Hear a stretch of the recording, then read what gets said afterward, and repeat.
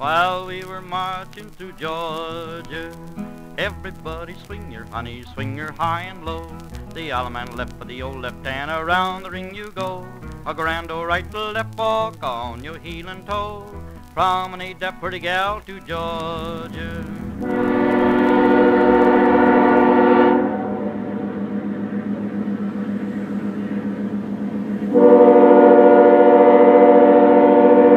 The story of the Tallulah Falls Railroad begins with John C. Calhoun, a politician from South Carolina who served as vice president under John Quincy Adams and Andrew Jackson. His political career could be several podcast episodes, but we're going to concentrate on his business interests. After leaving Washington, he returned home to South Carolina to begin a new plan, and that was building a railroad line from Charleston, South Carolina to Cincinnati, Ohio.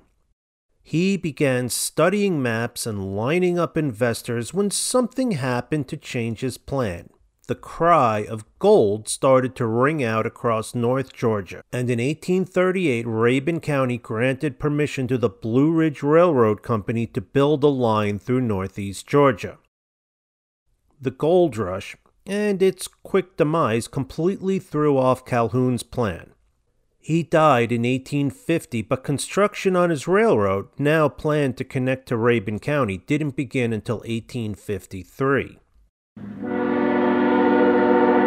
As work on the line started, several other companies began plans to build lines that would connect to the Blue Ridge Line, including lines to Athens, Clayton, and Rabun Gap. The run-up to the Civil War affected construction, and work stopped around 1858. After the war, the railroad was worked on sporadically, but there wasn't really an effort to finish it until about 1871, when the line was connected to the Atlanta and Richmond Air Line near Lula. That line ran from Atlanta to Charlotte, North Carolina, stopping in Lula and Cornelia. Add in the Richmond and Danville Railroad system and a flurry of stock trades, and the railroad continued to grow, reaching Clarksville in 1882. That's also the year rail service came to Tallulah Falls, the furthest point that construction would go for a few more years.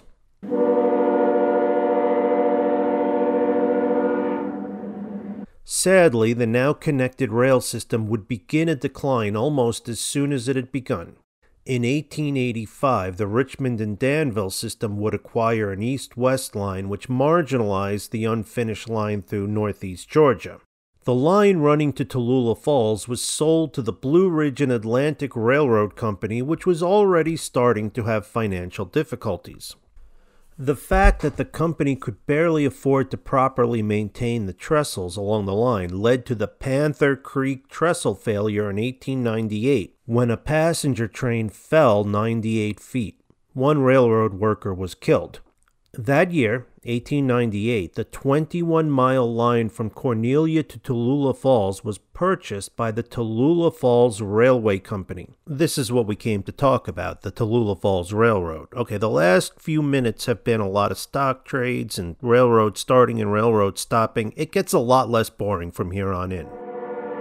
The plan was to push the line to Clayton and then onward to connect to the Western North Carolina Railroad.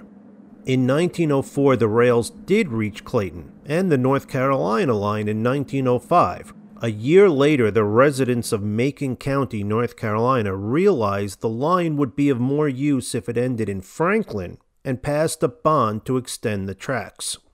The TFRR was having some financial difficulties at the time and needed the help to get the work done. At this point, the company owned 32 miles of straight track and 25 miles of curves.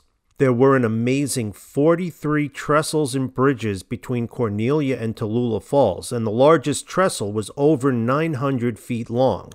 The problem was that these trestles were high, narrow, and hard to maintain. In 1920, a train carrying 85 girls back from summer camp derailed near Wiley. The engineer was killed and the fireman was badly burned, but no passengers were injured. The engineer, whose name was John Harvey, was credited for saving the girls in an article in the Atlanta Journal and Constitution. The article claimed that Harvey held the brake as long as possible right up until the wreck. Had he chosen to jump from the train and save himself, the outcome would have been much worse. In 1927, the trestle over Hazel Creek collapsed as a passenger train crossed. 2 were killed and 14 injured when the trestle basically split in half and the engine and mail car fell. For some reason, the wheels on the passenger coach had locked and it remained on the tracks. Service on the line declined during World War II and then basically ended in 1946 when an engine and the last passenger car were wrecked. At this point, the railroad was losing out to the newer, modern highways, but it held on a little bit longer. Some desperately needed money and publicity came from the railroad being featured in a film called I'd Climb the Highest Mountain. I'd Climb the Highest Mountain was based on a novel written by a North Georgia author named Cora Harris. Cora Harris was a very interesting subject on her own, and as soon as I'm finished reading The Circuit Rider's Wife, we're going to have an extra on her. In 1955, the line would host the Disney production of The Great Locomotive Chase. There are some terrific stories about the making of that movie in one of the Foxfire books, and this includes a story from a local artist named John Colick and his role as an engineer in the movie. He explained that a fake tunnel opening as well as a siding and a station were built near Clayton, and he spent a week in the area filming his short scene. He's the engineer on a train coming from Chattanooga. He leaned out the window during the filming while a man on the floor, out of sight, operated the engine. Unfortunately, the railroad itself helped bring about its own demise by bringing men and materials to the area to build the highways that eventually drove it out of business. The line stopped operating in 1961 and it was sold to a steel company who scrapped some of the rail and some of the stock. Not all of it was pulled up though. When work began on a new dorm at Piedmont College, as it was called then, a length of rail was uncovered behind the building site. If you climb up to stand at that rail, you can easily track the path of the Tallulah Falls Railroad from the station near the Performing Arts Center through Demarest. On my desk, I even have a railroad spike that came from the TFRR. Don't tell anybody, they might want it back. Despite its various financial problems, the railroad provided work for local people and enabled several industries in the area. Timber companies used the line to move trees. Livestock was moved to market, and that included cattle from Rabun Gap-Nacoochee School, and asbestos mines on the North Carolina border were able to ship their ore. Of course, the railroad is best remembered for its contribution to tourism in the area. A family could take the train from Athens to Tallulah Falls in about an hour, and guests from further away could stay in one of the hotels to enjoy the cooler weather, drink from the mineral springs, and get away from mosquitoes for a while. In 1913, tourism began to drop off, partly because some of the famous waterfalls in the area were covered by a hydroelectric dam at Indian Arrow Rapids. There was one interesting tourist destination, however, and it still exists today. It's the mysterious Sinking Mountain. A character named Aunt Fanny operated a restaurant where visitors could be treated to buttermilk or homemade booze until about 1914.